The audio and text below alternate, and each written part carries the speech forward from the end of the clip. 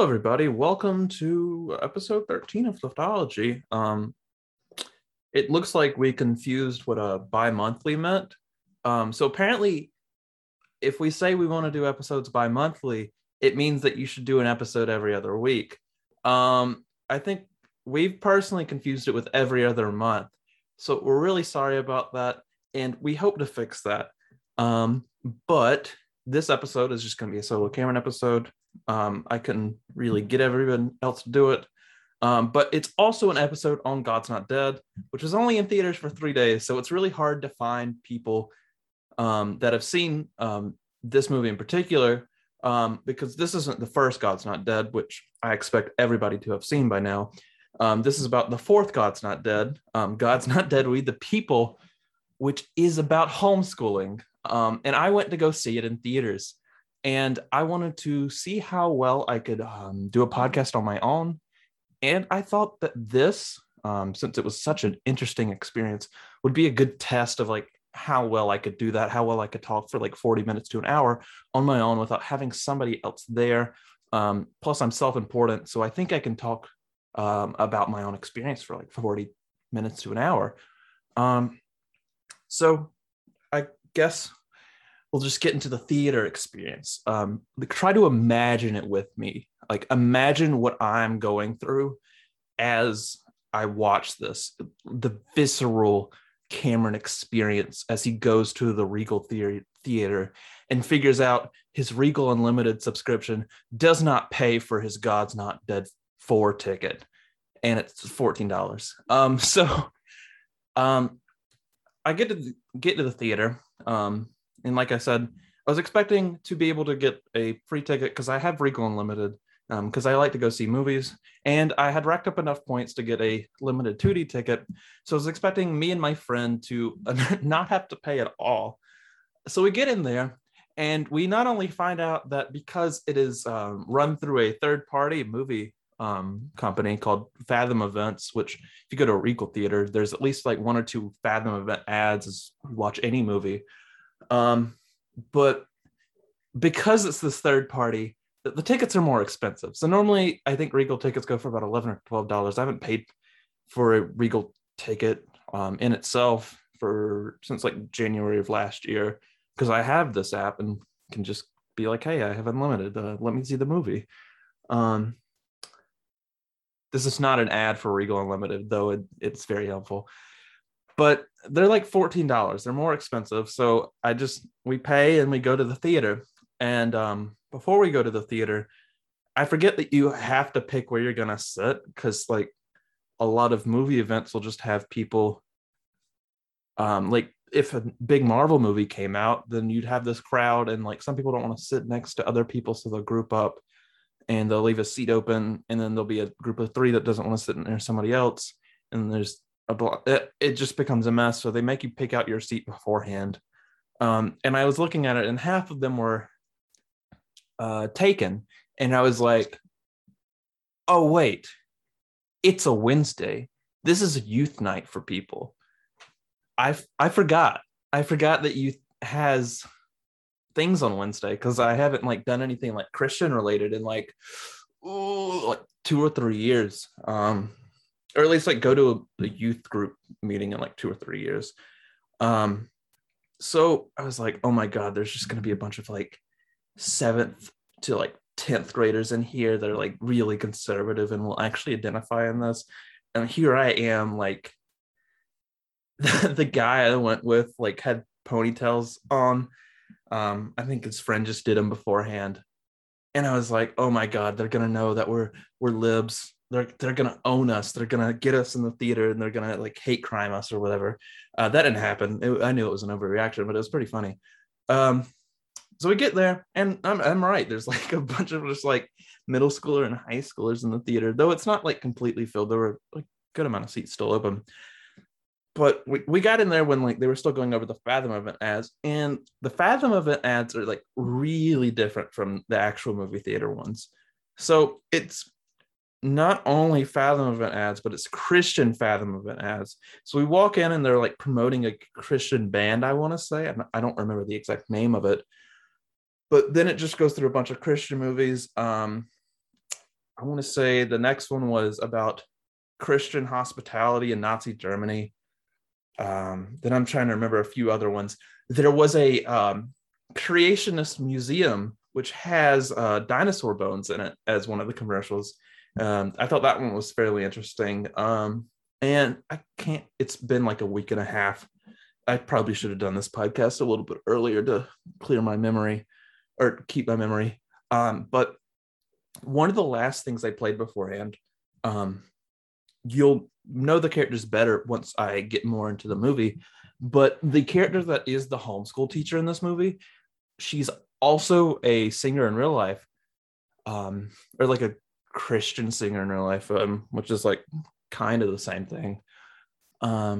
So she has a song in the movie, and it's like right in the middle of the movie, like right in smack dab in the middle of the second act once you actually see the movie.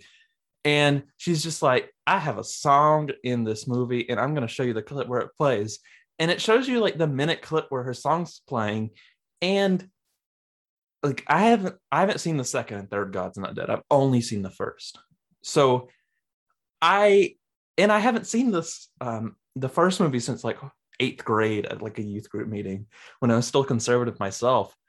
So I didn't remember who these characters were.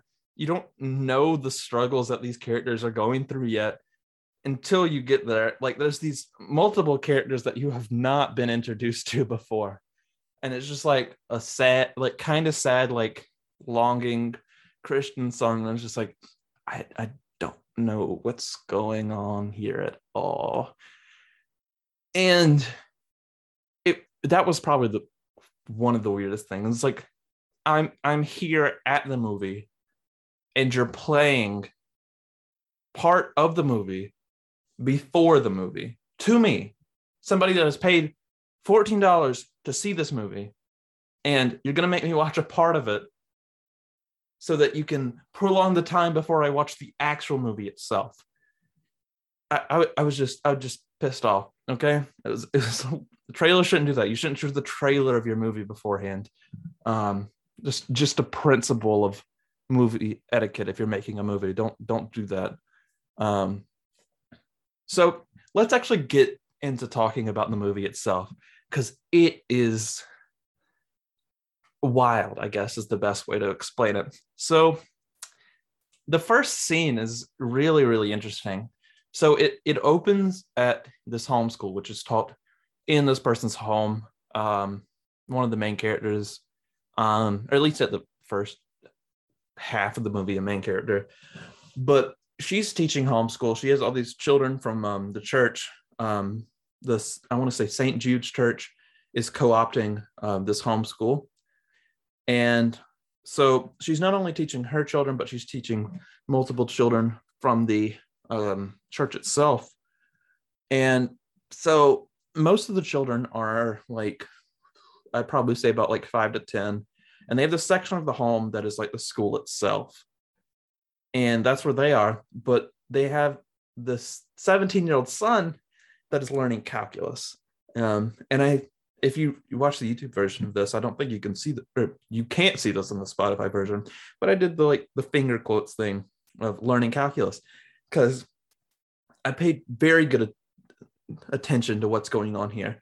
As the mother says, go get back to your calculus homework. He's holding this calculator, and I can visibly see it's the kind of calculator that just has like the one line. Like it's not a calculus calculator. Like this is the kind of calculator I haven't used since like maybe like geometry or algebra 2. Like it's the ones that can just do the basic functions. That is not a calculus calculator. I know what one looks like. I took a year's worth of calculus, and their screens are like they're like a square. I can't really show it in the Spotify version. I'm putting my hands up for those that are watching on YouTube.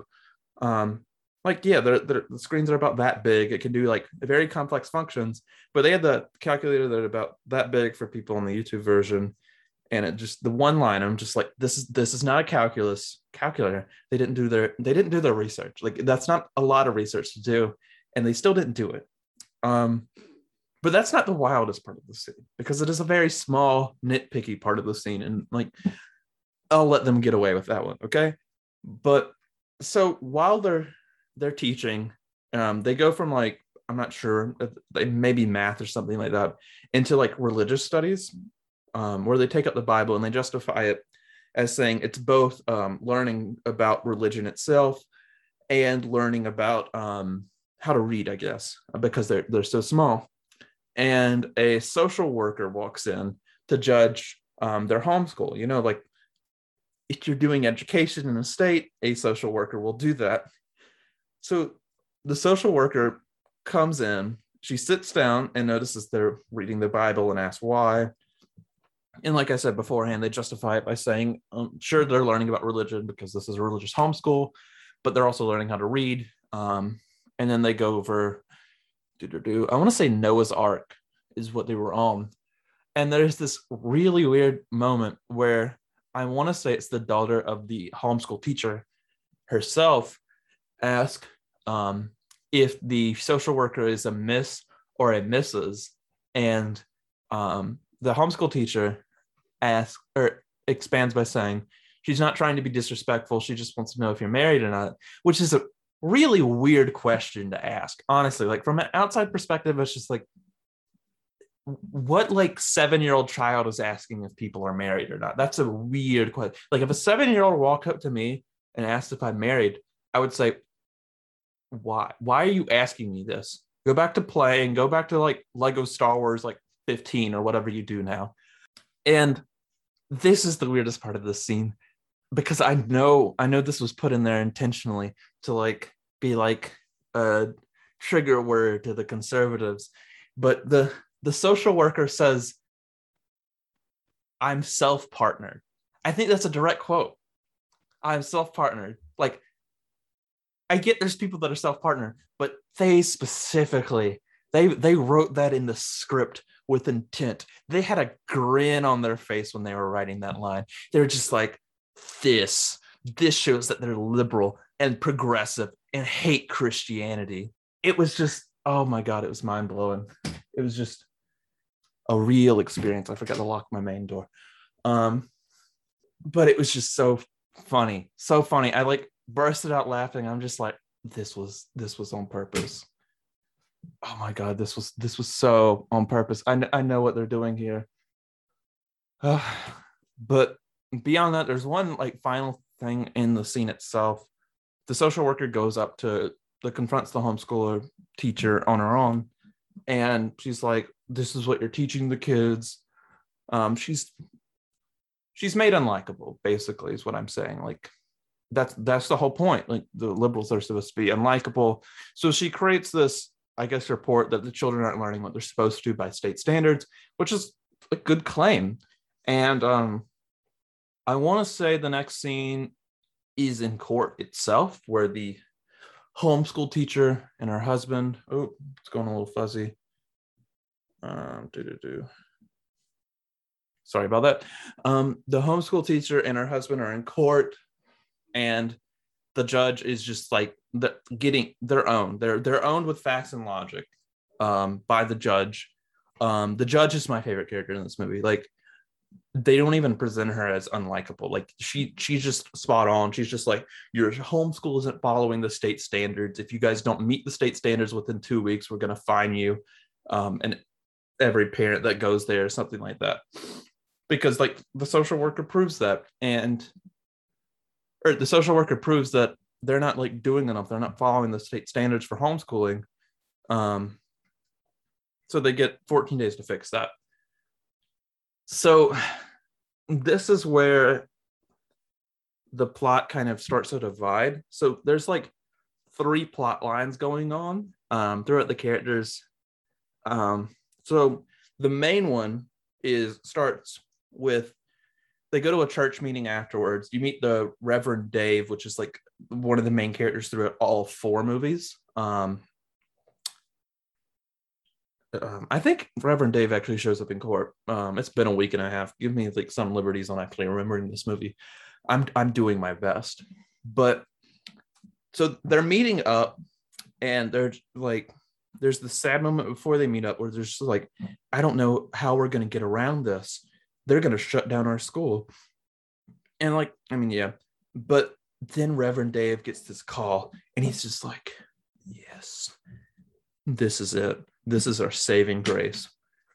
So he walks into the meeting and says that we have this chance to actually reverse this ruling or whatever.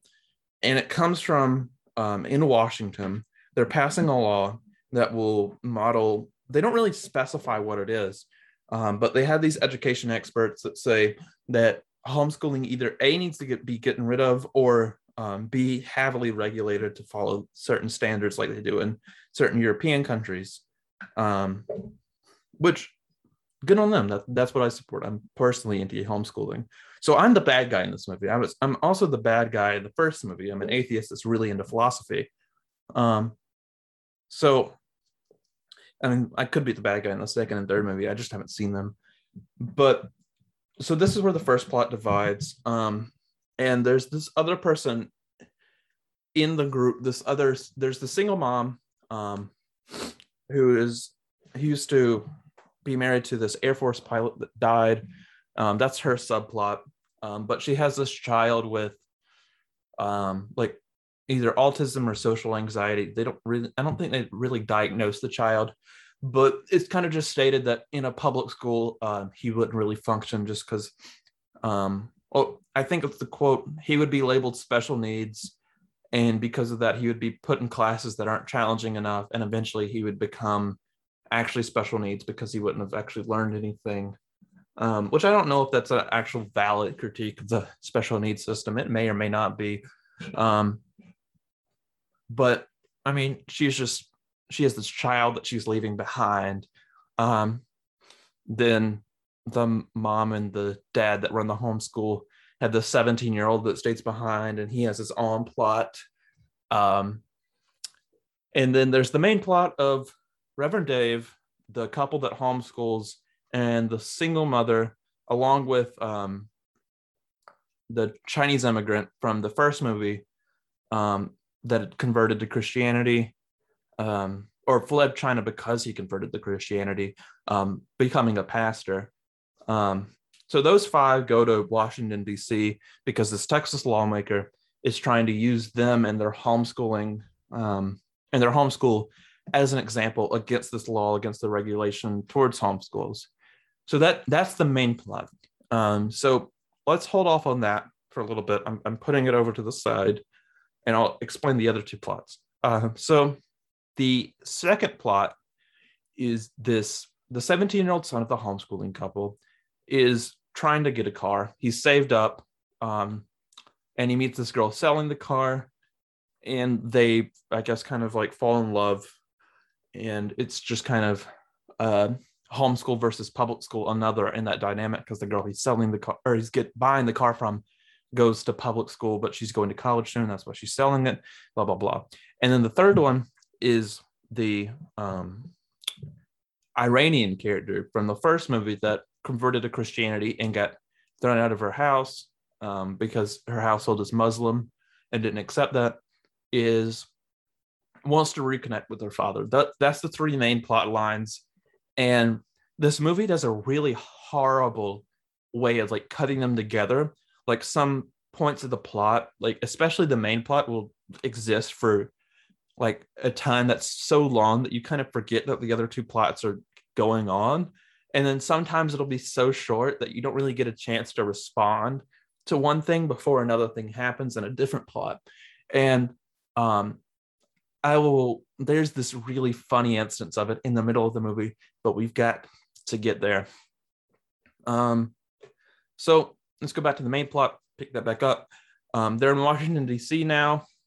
They're having some troubles, I guess. The single mother doesn't like leaving her son alone because this is the first time they haven't slept in the same bed since he was like 3 or whatever, and he's like 5 or 6 now. The parents aren't really sure because it's been like 6 days since their order, so they have to get the judge to overturn their order, or else they'll be fined like thousands of dollars. Reverend Dave's just there being a pastor. He's arguably the most sympathetic character between like not liking most of the conservatives because I'm a leftist myself, and most of the liberals just being written as unlikable. Reverend Dave, for the most part, through these two filters, kind of remains unscathed, but I guess that's kind of because there are some pastors, at least more liberal ones, that I kind of like, that I'm friends with, and therefore can't really hate on, because I know outside of politics they're generally good people, I guess. And that's what Dave is. He's generally a good person if you kind of get rid of all the conservative parts, or at least how he's written is. And then there's the Chinese immigrant that's there mainly to point out that, like, he knows the Constitution because he took the immigration test. Like, that's the main plot point. He's kind of forgotten in the second half of the movie, because he's trying to learn how to be a pastor from Dave. And there's only like really about 2 moments in the movie in total where he does that. What's the next point? Trying to remember where I would really want to go with this next. So they start showing the, I guess it's a Congress subcommittee that's considering the law on homeschooling that they don't really specify. It's either regulating or getting rid of homeschooling. But the Texas lawmaker is talking to Reverend Dave, at least over the phone. They were talking about how the chair of the committee is very kind of like neutral and both sides. But right as they get to Washington, this chair has a heart attack and is replaced with a, I guess, like the stereotypical Democrat anti-homeschooling thing or person, who offers his sympathy to the Texas congressman, saying that, quote, he was a good man, sad to see him go. So the congressman, which I don't really remember the name of, but I mean, the Republican congressman will probably be a good enough name to remember him by. So they get into the first proceedings, and the first few people that come through are experts that talk about how homeschooling is done in other parts of the world, especially Europe. And I guess the movie to counteract this constantly brings up China through the Chinese immigrant, and talking about how they banned homeschooling in order to enforce like state propaganda or whatever. And it is a kind of weird juxtaposition, because it's just like this authoritarian regime, but like other than like maybe like Poland or Hungary, which probably hasn't gotten rid of homeschooling, I could be wrong there. I can't really think of an authoritarian regime in Europe, or at least specifically Europe. I'd probably put Russia in there as well. But like most of these places are fairly liberal, fairly open places for the majority of people, even like Christians or whatever, even if they don't allow homeschooling. So I guess the movie kind of gives its own counter positions to its own arguments within it, I guess, in order to say that it represented both sides kind of somewhat fairly. Even that like little bit of somewhat fairly just kind of discredits their position, because it's just like, would you call Finland an authoritarian regime for like regulating what can be taught at a homeschool? The answer is obviously no, you can't really do that, because it's just not true. So like, I guess it is this conservative trigger word. It's just like, China's anti-homeschool. Are you pro-China now? You pro-China now? And it's just like, I mean, I'm anti-homeschooling, but that doesn't mean I'm pro-China. Sorry, MLs, I'm not pro-China. But it is so weird that like the movie will put in these like moments of both sides of the argument and then specify one more. And then there's these weird moments of solidarity among people that would not get along. And that'll be especially important right at the end of the movie. And we'll get to that when we get to that. But so I think we're at the point where the song that they played beforehand is playing now, because they've lost a chair that's going to be neutral or at least fair to them in some way. The single mom is far away from her son and is sad, and the Iranian girl is driving around and just looking at parents and daughters together. So let's get back to the son plot. So the son buys the car from this girl, and they keep texting afterwards, and he finds this earring of hers in the floor of the driver's seat. So he asks to drive it to her, and he asks, where is she? And she's like, I'm at school. Where are you? And he's like, oh, I'm homeschooled. And she's like, something, something, something. Meet me here. And they meet, and then they discuss the difference between public schooling and homeschooling. It's just like, oh, you're lucky you get a prom. Oh, you're lucky you're top of your class because you're the only one in your class, and so on and so on. And this is right before the, I guess, song plays, where it's just going in between the plots and people looking sad. And after the song, so the boy drops off the daughter, or this is right before the song maybe, and the daughter walks in, and I'm just looking at her with my friend next to me from college, and I'm just like, wouldn't it be hilarious if her mom was the judge? I was just like, no, it's not only hilarious, I want that to happen.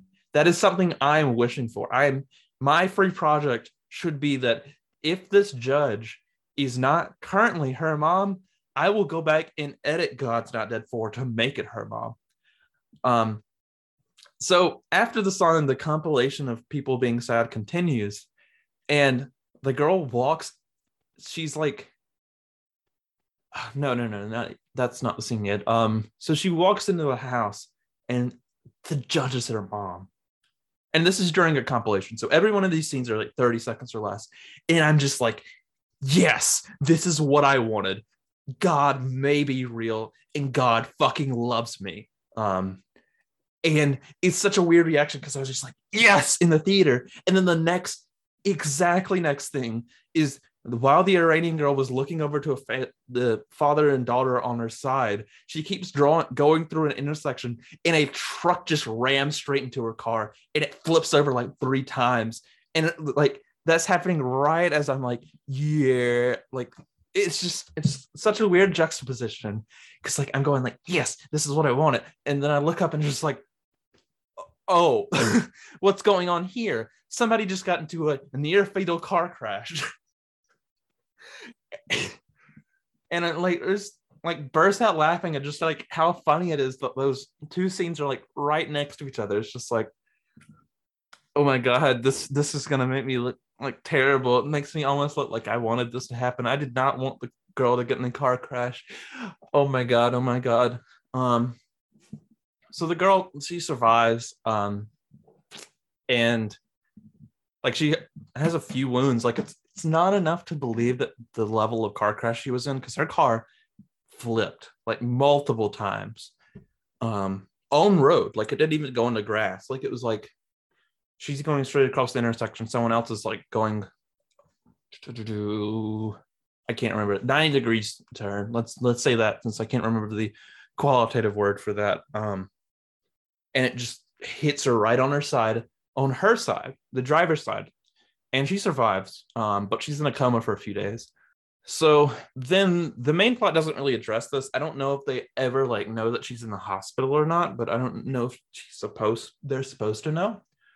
But they begin their testimony, and their testimony is very weird because it kind of contrasts with the social worker's, I guess, presentation of it. And it's very much anecdotal evidence. Like it's a lot of anecdotal evidence just saying that their homeschool is good. They exceed the test scores of the public schools around them, which they're in Arkansas. Like, of course, it's probably not that hard to surpass the public schools in like Arkansas, especially now that they're Republican run. So like, that it's kind of like, that's not much of a brag, but at least in that state. But B, it does kind of seem like they're lying. Like, this social worker is saying that you're not abiding by state standards, yet the test should test only for state standards. Therefore, if you actually are teaching state standards, Why the hell are you in court? You should not be in court. Or you should not have gone to court. Like, if you actually had good test scores, you shouldn't need a social worker, or at least the proof should be there that the social worker's claim doesn't hold up in court. But it did, to a judge that is fairly impartial. I guess to me she seems very impartial because she was girl bossing earlier. Like, she was just going off. But they present this anecdotal evidence, and it ends with, I guess, the liberal chair is just talking about like how they're trying to indoctrinate anti-science or whatever. And the single mom stands up and she said that she used to be like a NASA like astrophysicist or something around there. And she gives this speech of just like how much she teaches her son. And it's just like, of course, like, yes, it's anecdotal evidence. Every child that goes to like homeschooling, it doesn't have a mother that's now a waitress that used to be an astrophysicist. But it's also weird that they bring this up because the mother beforehand, or the single mother beforehand, asked the chair what her occupation is on the sheet. And it says waitress and a diner. And I'm fairly sure if she was a NASA astrophysicist, it should have gone on that paper. And they even comment on it. Like, one of the liberal members of it is talking in the hotel where the main characters stay at, which is weird that they'd be drinking at a hotel, especially if they're supposed to live in Washington, D.C., about like, why did they bring these people? Didn't they know that this would be a NASA astrophysicist? This makes us look bad. And Reverend Davis just looking over at them. After the single mother's speech, they end for the day, and they're given one more speech the next day to talk over and advocate for homeschooling. But there's this weird scene that I want to say is during this night where Reverend Dave meets the congressman, if this isn't earlier, and the congressman talks to Dave about like the progressive agenda for education and what Common Core will teach them. I'm gonna need to look this up. So, or at least like one of his claims. So he talks about like what like they're trying to do with education. They're trying to revise education and teach like a new history. And they're one of his main points, at least one of the main points I remember, is that the congressman brings up how it's trying to show, or it's liberals and progressives are trying to show that the Constitution and the other founding documents are biased because they're made by a bunch of old white men, which he responds by saying, like he brings up like 3 examples of the founding fathers, which was like 40 to like 50 people are like actually our founding fathers if you really think about it, other than just the main few. And of the main 5, he only brings up Thomas Jefferson, which was like 33 when he drafted the Declaration of Independence in like 1776. Another claim he brings up is that they were slave owners and biased, and the Constitution reinforces slavery. And he brings up like a few examples. He only says a few of the founding fathers were actually slave owners, which is not true. I have the there's that picture, if you've seen it on Twitter or on a news site, of the painting of the founding fathers signing like the Declaration of Independence or the Constitution itself, and every red dot represents somebody who is a slave owner. So the Republican congressman's claim is that only a few of the founding fathers owned slaves, but so let's count how many people are in this picture that are slave owners. So first off, there are 1, 2, 3, 4, 5, 6, 7, 8, 9, 10, 11, 12 people in this picture that did not own slaves. On the other hand, there are 1, 2, 3, 4, 5, 6, 7, 8, 9, 10, 11, 12, 13, 14, 15, 16, 17, 18, 19, 20, 21, 22, 23, 24, 25, 26, 27, 28 people in this picture of the 40 that own slaves. So it's not really a good claim to say that the majority of these people didn't own slaves. um, and so on. I mean, like, I guess this is responding to somebody that's like a conservative actor in a movie that I'll never interact with. But his claim is just kind of unsubstantiated, I guess. That may or may not be the correct word. So he's just kind of like fear mongering. Reverend Dave isn't quite as conservative as him because, like, he's like, didn't they own slaves? Like, isn't that like actually true? And the congressman responds by like giving this rant about how progressive education is seeking to destroy Christianity and truth. Um, so it's trying to, like, I guess, as they see it, the progressive agenda through Common Core is like trying to install like a moral relativism or whatever,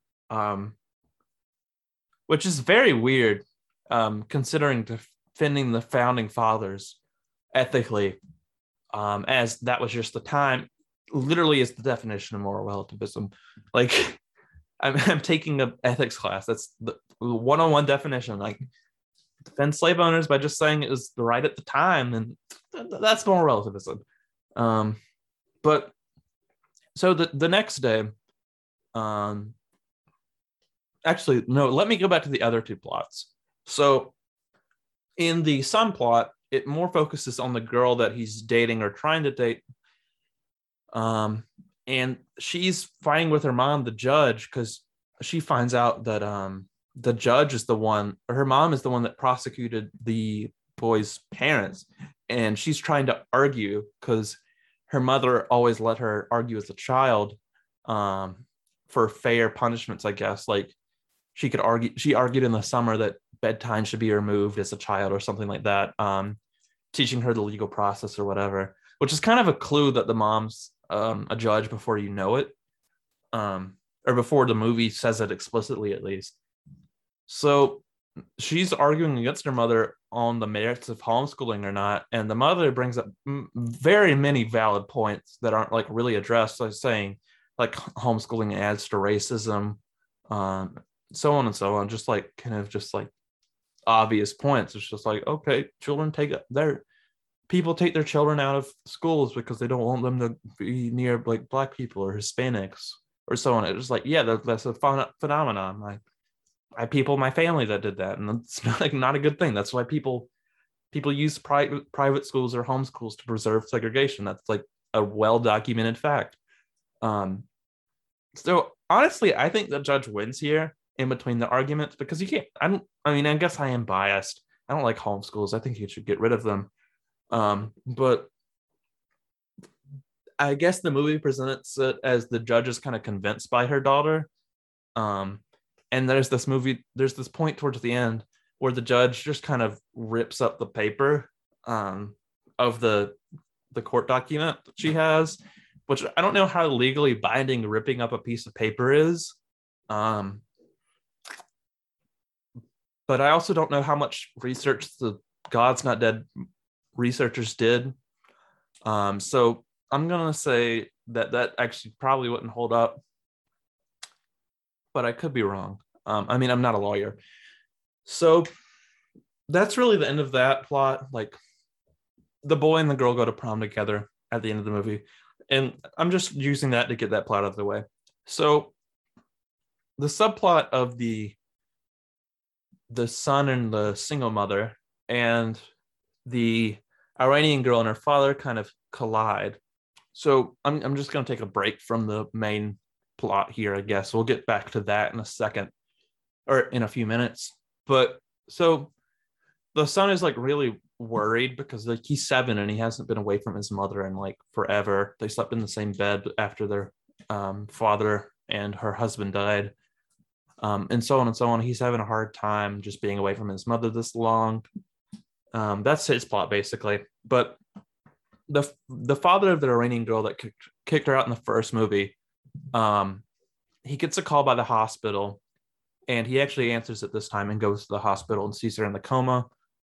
And he's by her side while she's still in the coma. There's like bandages all over her face and body, and he's there. And the doctor comes up and he's just like, I can see you're a religious man. Why not go pray and ask for help from God or whatever? I'm not sure of his exact words.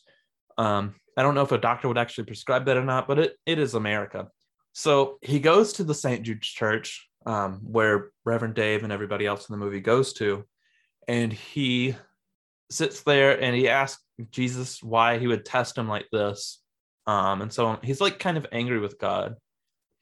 And then the small boy walks in, or the child of the single mother walks in, and he says that he's having a hard time. But like, I guess something around like Jesus will get us through it.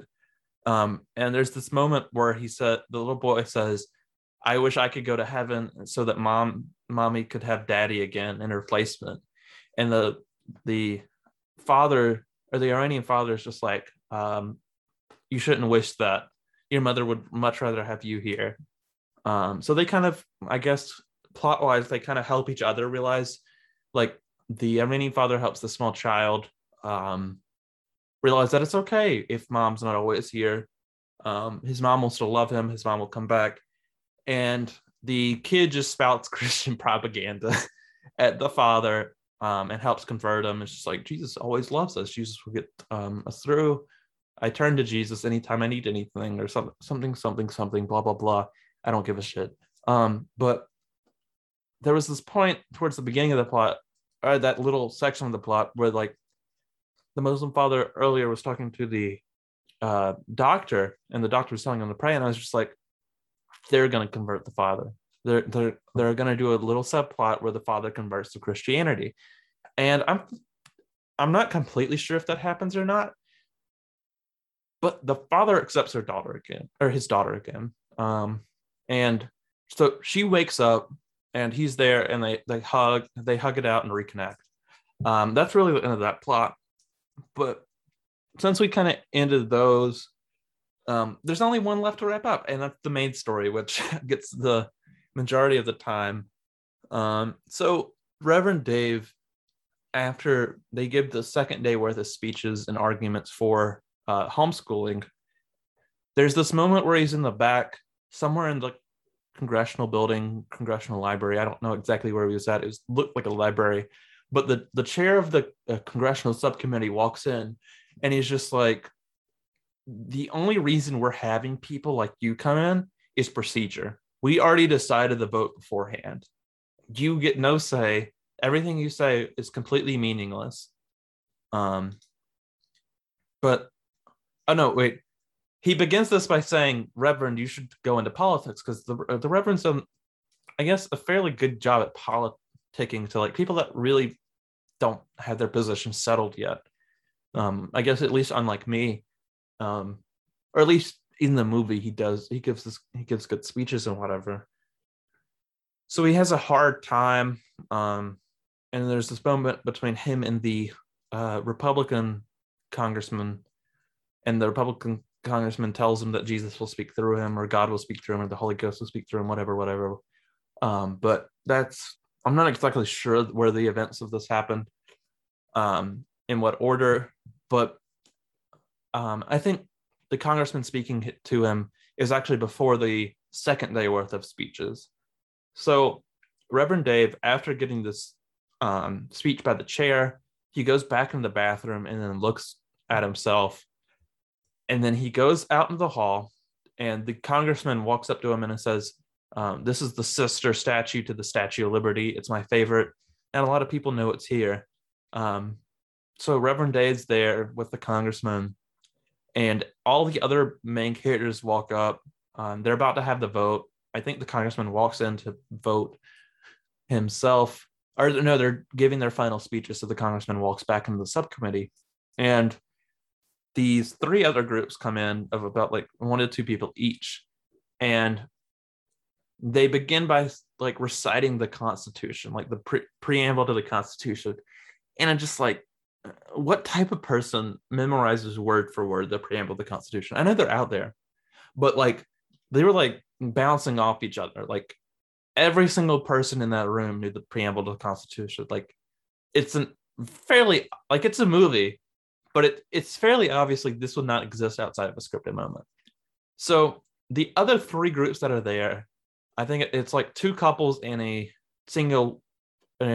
woman on her own. And they're like, so the first group is an African-American couple, and they're like, okay, homeschooling isn't just for conservative Christians. You guys are only like a fourth of all homeschoolers.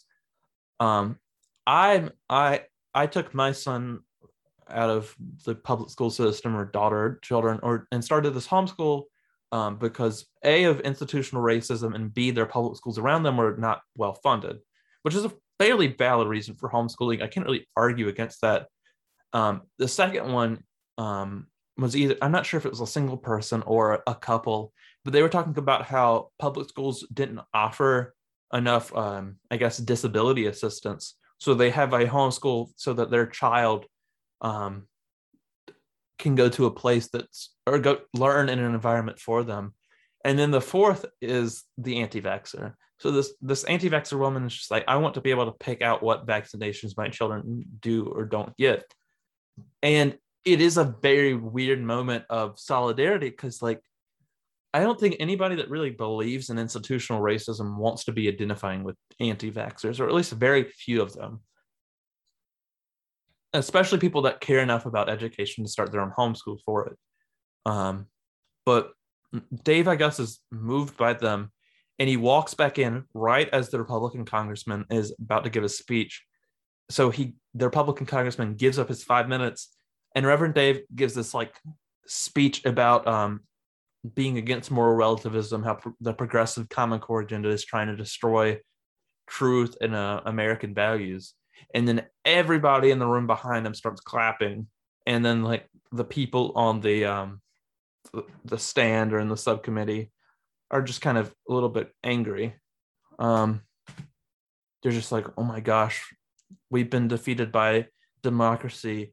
America stands up against us, or something like that. And it's just like, if the people in the room, and I think there's a moment like this in every single God's Not Dead. I'm not exactly sure, but I would not be surprised if there's not this just moment of solidarity. It's like conservative Christian values actually win this time again.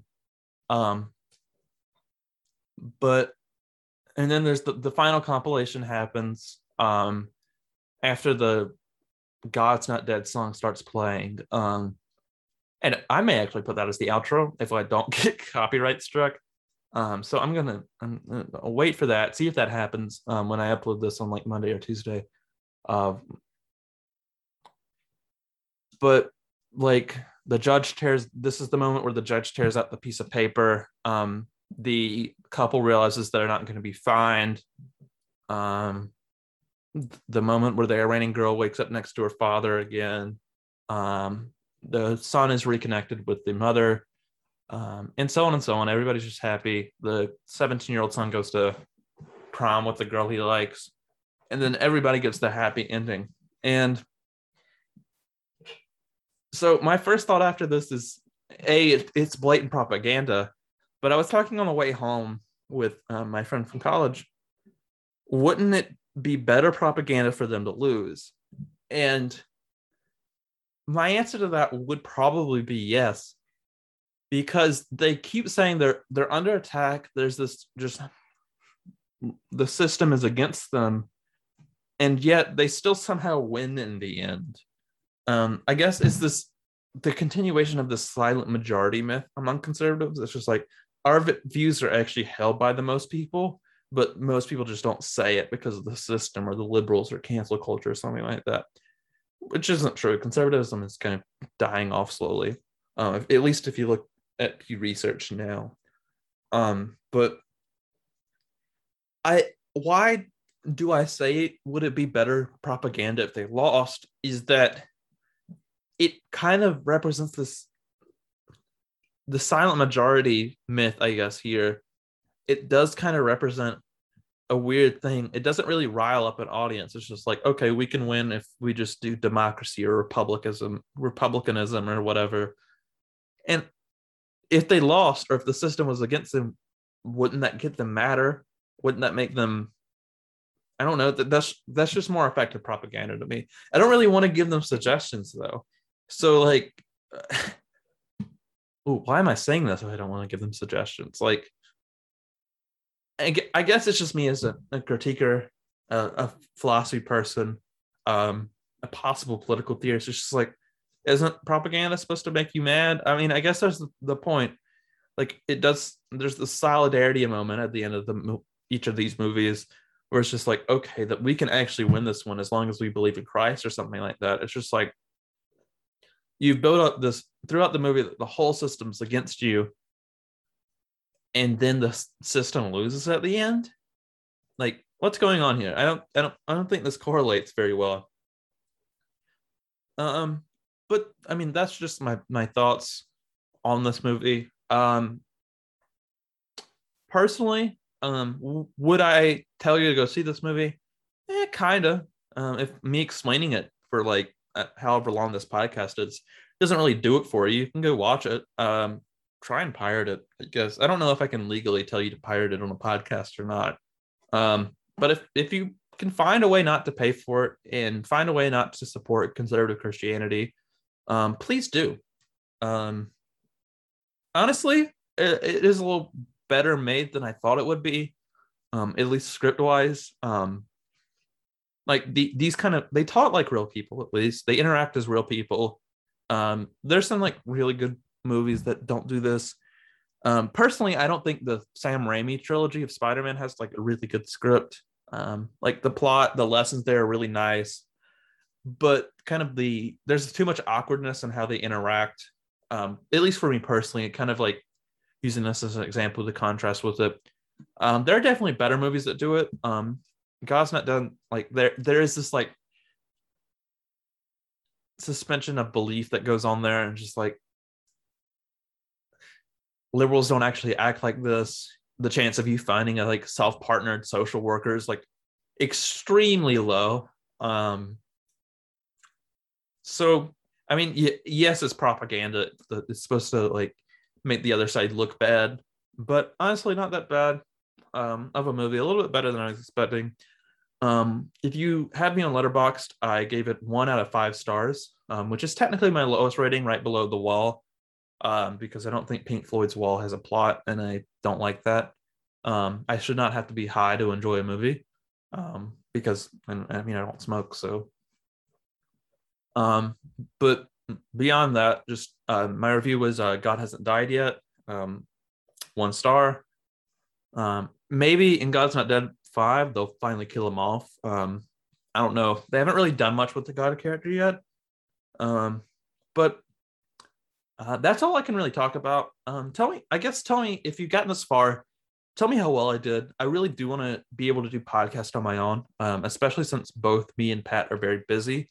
And it has been a few months since me and Pat have done a podcast together, but I promise that we're still both co-hosts. It's just we're doing a lot right now. I've been reading a lot. I might do a more philosophical podcast soon.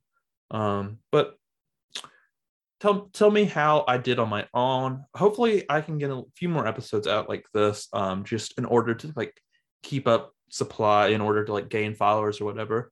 But comment, subscribe, like the video if you will, dislike it as well. Either of them I think probably gets us promoted on people's recommended page. But hey, I guess this is the end of the episode. There's going to be an outro that I edited with God's Not Dead in it. If that doesn't appear, then I have been DMCA striked. But you guys have an amazing 2 months until our next episode comes out. And thank you so much for listening.